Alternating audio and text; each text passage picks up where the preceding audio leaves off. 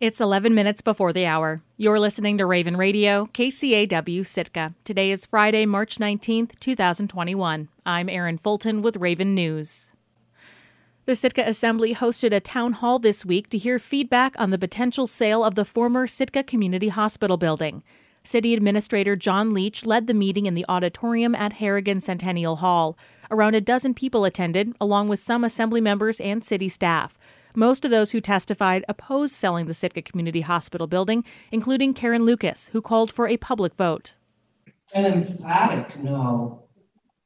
I'm sorry, it's city property. It's owned by the citizens. Any decisions made about that property need to come to a vote. And the building, which is a sound, good building that the city could use for other purposes once the lease is up. And we're just cutting ourselves off at the neck to sell off any city property.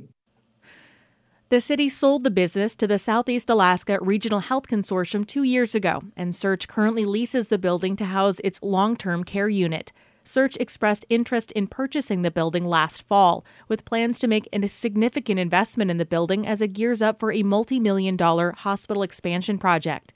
City Administrator Leach said there are now several parties interested in purchasing the property.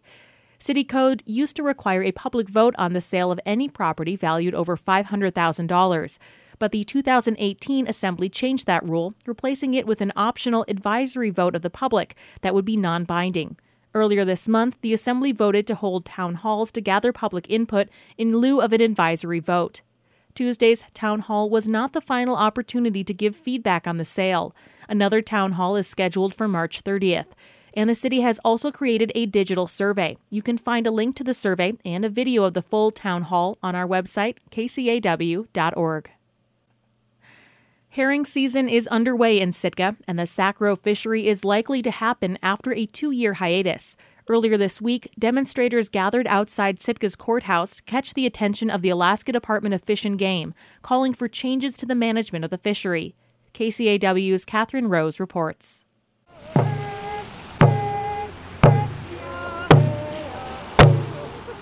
A group of about 60 demonstrators are marching around the Sitka courthouse in the pouring rain. Some participants drum and sing, while others hold signs that read things like, "Honor the herring," and 33,000 tons, "You've got to be crazy."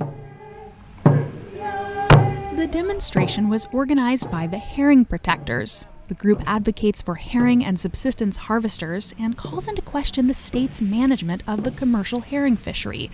They've chosen to demonstrate here because the Alaska Department of Fish and Game office is inside the courthouse, and they want to catch the department's attention as the commercial herring season approaches.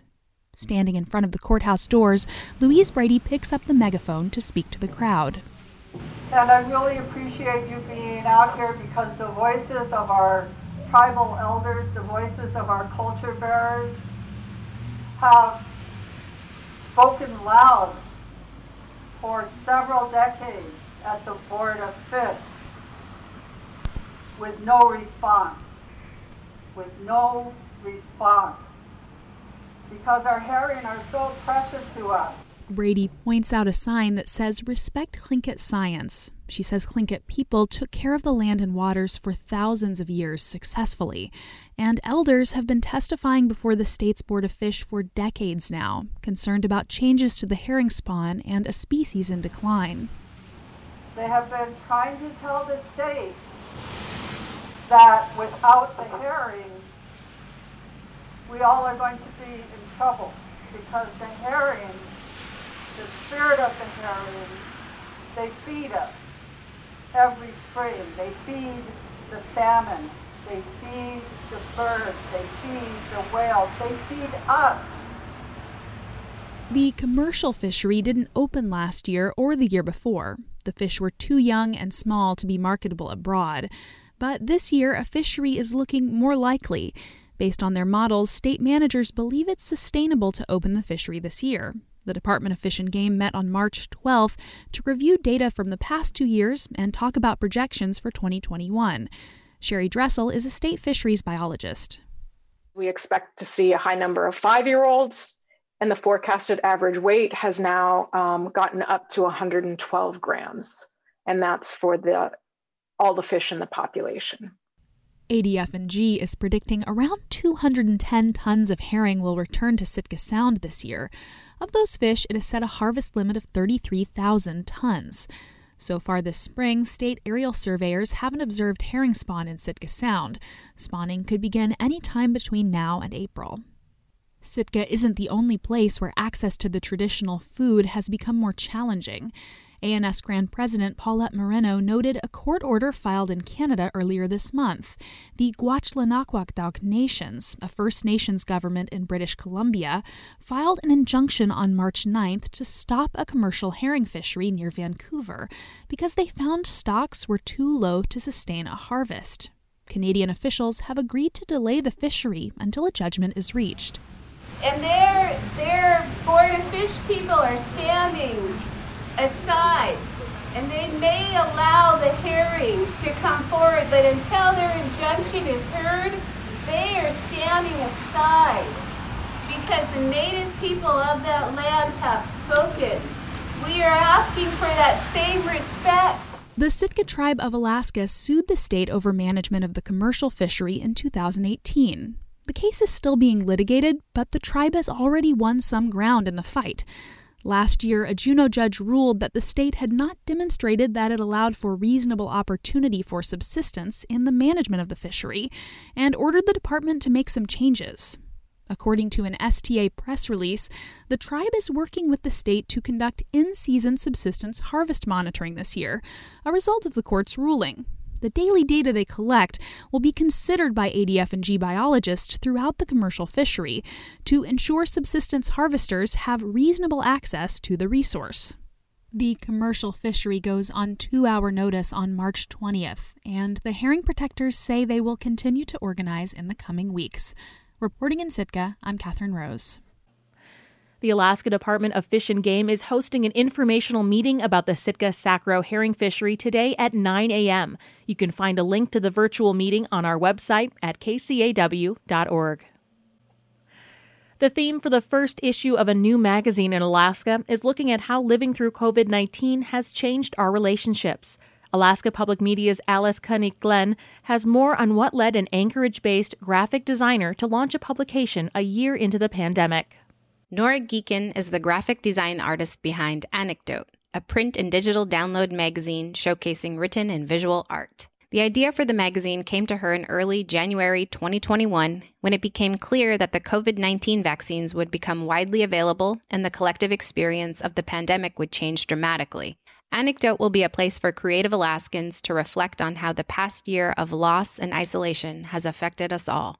It's sort of an alternative to the way that we've been absorbing information so intensely through news and social media, which are both very important, but they can be very overwhelming. Geekin moved from Anchorage to Albuquerque in the fall of 2019 and had undergone her own feelings of isolation and disconnection from the place she calls home. I was really feeling disconnected because I do live in Albuquerque right now for a few years, and I wanted to reconnect with my creative communities back in Alaska. And I'd just been very isolated because I'd gone through this big move and then the pandemic hit. The theme for the first issue is Endemic to the Pandemic, exploring how the COVID-19 pandemic has influenced relationships of all kinds, interpersonal relationships, relationships to space and time, and how we relate to life itself. Like the magazine, the theme is open-ended and open to interpretation. Geekin hopes the magazine will be an inclusive space for all kinds of voices. It's meant to be a really inclusive space for people to pause and produce work that helps them to digest this really intense experience that we've all had in different individual ways throughout the past year. Each issue will feature a guest Alaskan curator. For the first issue, Inupiaq photographer Jenny Irene Miller will curate a section on Alaskan photographers. In addition to creative expression, Geekin also hopes it will become a community resource for creatives in Alaska. Everyone who makes a submission to Anecdote will be listed into a directory for anyone to access and find an artist or writer to work with or hire for future projects.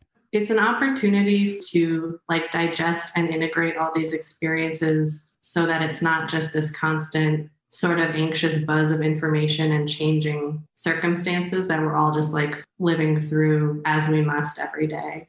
Submissions are open through April 6, and detailed information about the magazine, theme, and submission instructions are available on the website, anecdotemagazine.com. The first issue will be available by print and digital download by midsummer 2021. In Anchorage, I'm Alice Kanik-Glenn. Taking a look at the community calendar. Southeast Alaska Master Gardeners Association hosts a free virtual gardening conference Friday and Saturday, March 19th and 20th. Go to seak-mastergardeners.org for topics, schedule, and to get registered. A Zoom Wuch'in Health Networking and Learning meeting is at noon today. The purpose is to spark partnerships and promote cross-sector collaboration, learning, and networking to improve well-being in Sitka. For more information, go to sitkahealthsummit.org. For Zoom connection information, email amanda.r@search.org. I'm Erin Fulton, and this has been Raven News.